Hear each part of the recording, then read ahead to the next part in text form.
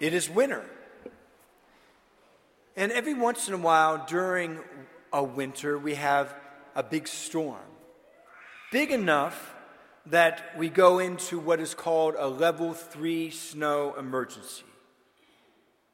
When the snow emergency is broadcast, everyone is told to stay off the streets and remain in their homes, except for emergency personnel or essential personnel. Who are these essential personnel? The people who operate the snow plows and salt trucks, the first responders like police and firefighters, people who work in hospitals and the like. These essential personnel have the training, equipment, and experience to help other people during level 3 snow emergencies. In today's gospel from Matthew 4, Jesus calls his own essential personnel. He calls his first disciples, Peter and Andrew, James and John. Although, unlike today's essential personnel, these men are not necessarily appropriately equipped and trained to be disciples of a Jewish rabbi. Likewise, they don't have the necessary life experiences to be a disciple of Jesus Christ according to the standards of first century Judaism. This should give us an insight then into our own lives and relationships with Jesus Christ. Because we are called, like Peter and Andrew and James and John, to be Christ's disciples today. Here's the takeaway for all of us. Jesus is not calling the equipped. He is equipping the called. He isn't waiting until we are equipped and trained and have a ton of life experiences to be his disciples and disciple makers. How do we know this? How do we get that from this text in Matthew 4? We get that by knowing what's behind that. What is the background to how Jesus calls his disciples and how that is very different than other rabbis calling their disciples in Jesus' day.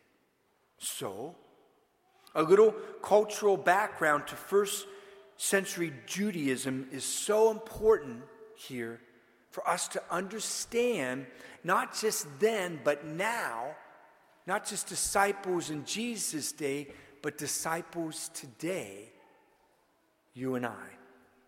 So let's get into it. Rabbis had disciples in Jesus' day, every single one of them. Long before they're called disciples, first of all young persons would start their education in the ways of the Jewish faith, like studying the Torah, the first 5 books of the Old Testament. They started when they were about 5 years old, and they went on until they were about 12 or 13 years of age. Around this age, they would go through the rite of bar mitzvah. After the bar mitzvah, the majority of the youth would go off and learn a trade, either from somebody in their own family, like the trade of their father, like the 4 disciples we just heard about. They were fishermen, Matthew says, with their fathers. Or they would go to a trade school, which normally took up their teenage years and well into their 20s. A very, very, very few during their teenage years would go through the Bet Midrash. The Bet Midrash was the school of the rabbi.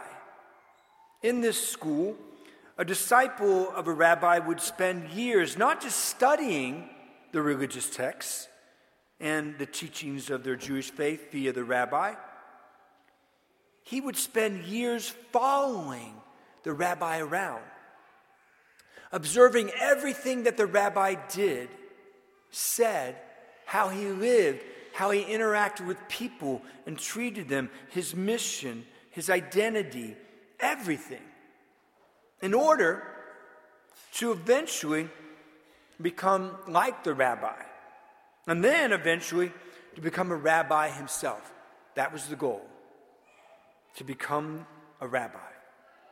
Finally, at the age of 30, the disciple become rabbi, had the authority to interpret the faith for the people and take his own disciples.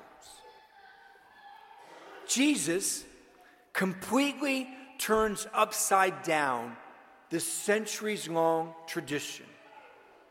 At the age of 30, like other rabbis, he takes disciples. But look how he does it. In today's gospel reading, he calls 4 men who have already learned their trade and are practicing their trade with their fathers, running the family business of being fishermen. These are men, not boys. They are not boys who have spent years being equipped, trained, and gaining a ton of life experiences with their rabbi as the disciples of rabbis, so that they can one day become rabbis. No, these are fishermen. Jesus comes up to these men and says, "Come, follow me." Now this is code word. Every Jew knew it. And the code word, "come, follow me," is a call to discipleship. It's what a rabbi says to a young boy. Jesus takes these men right where they're at. And he tells them, I will use what you have. I'll use your training and your experiences as fishermen. Your skills and your talents, your passions and your commitment, your dedication and your devotion, your work ethic. And I will make you fishers of men. This must have come as a huge shock to these men, who years ago would have missed the chance to become a disciple of a rabbi. Now as men, and without any formal schooling required, they are called to become disciples of Jesus Christ and to become disciple makers. Look at their response.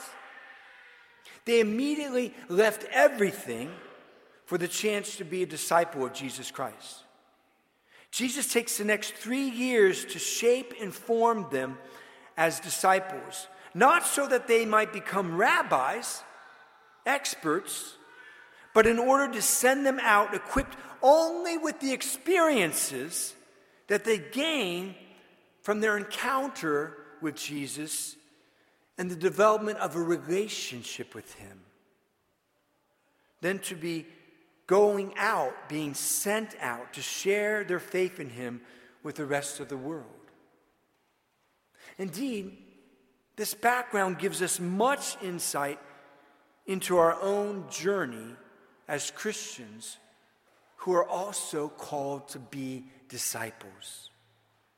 As disciples, Jesus, even to this day, is not expecting us to be properly equipped, formally trained, and schooled in a ton of religious texts and teachings before he calls us and before he sends us to share faith with other people. No. He comes to us just as we are, while we're doing our everyday thing, our everyday routines, like in our own trades and jobs and careers, while in school or participating in sports or extracurricular activities. And it doesn't matter the age.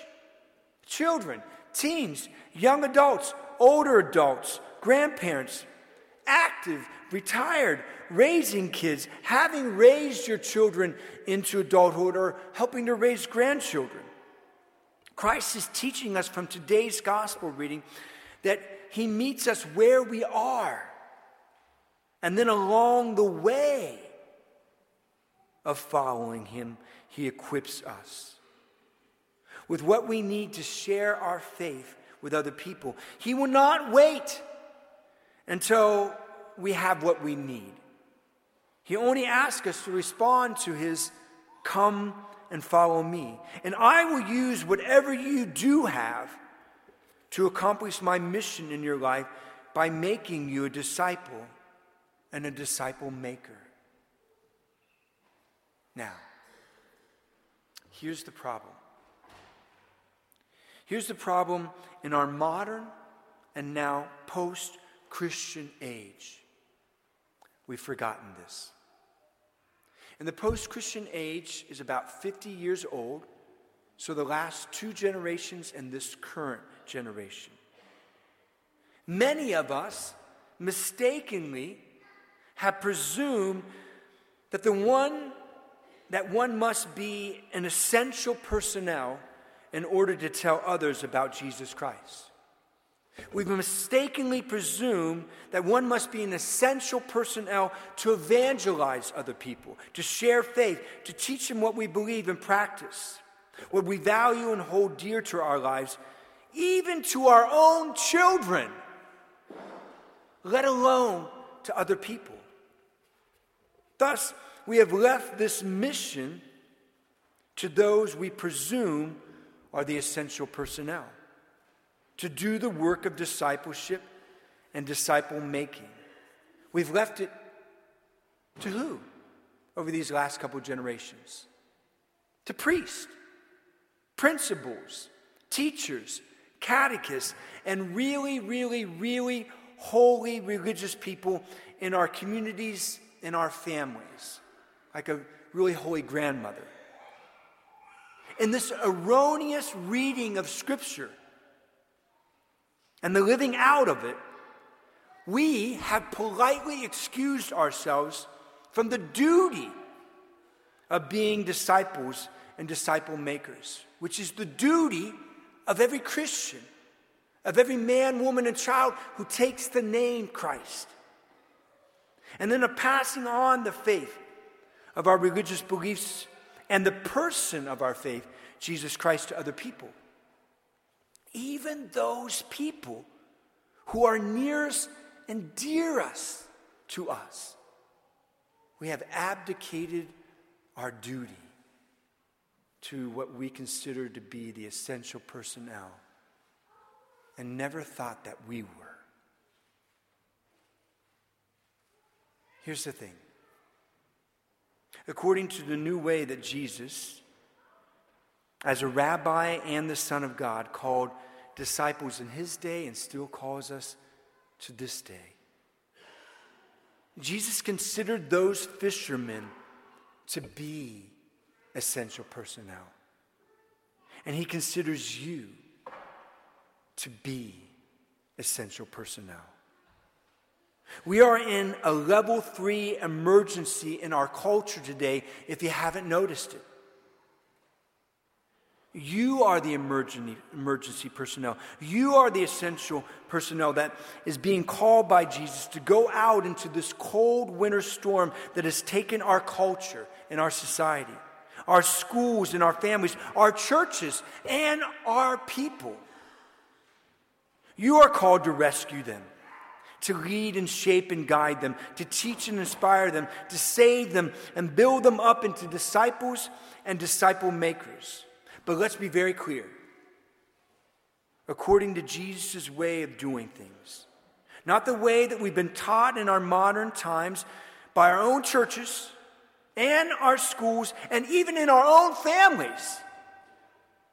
We do not and we must not wait until we consider ourselves properly equipped, trained, and schooled in the experiences of the Christian life in order to become a disciple of Jesus Christ, in order to become a disciple maker of Jesus Christ.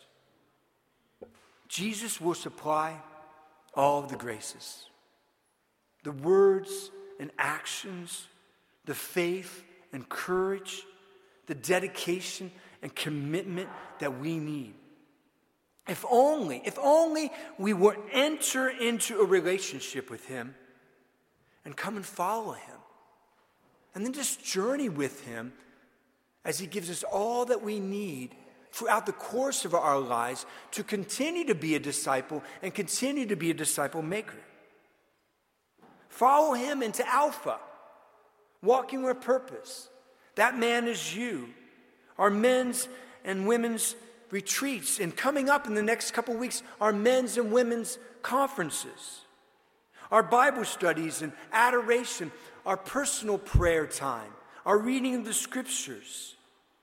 These are not formal schools where you'll become experts in the faith and then and only then will you share faith. No, rather, they are opportunities right here, right now, in this place, and right here, right now, where you're at, to have an encounter with Jesus Christ, and then to develop a relationship with him, and then to further that relationship with him. Follow him. Become his disciple, and he will give you everything that you need, which is firstly and primarily himself. To go out into the world, that is, the circles of your influence, and change the lives of so many people by leading them to Christ. Don't wait for the so-called essential personnel to do this work during this time of crisis and emergency in our culture. You are the essential personnel. Open the doors of your lives and get out in that storm and do the mission of following Christ and leading others to Christ, and teaching them not only to follow Christ, but then to lead others to Christ themselves.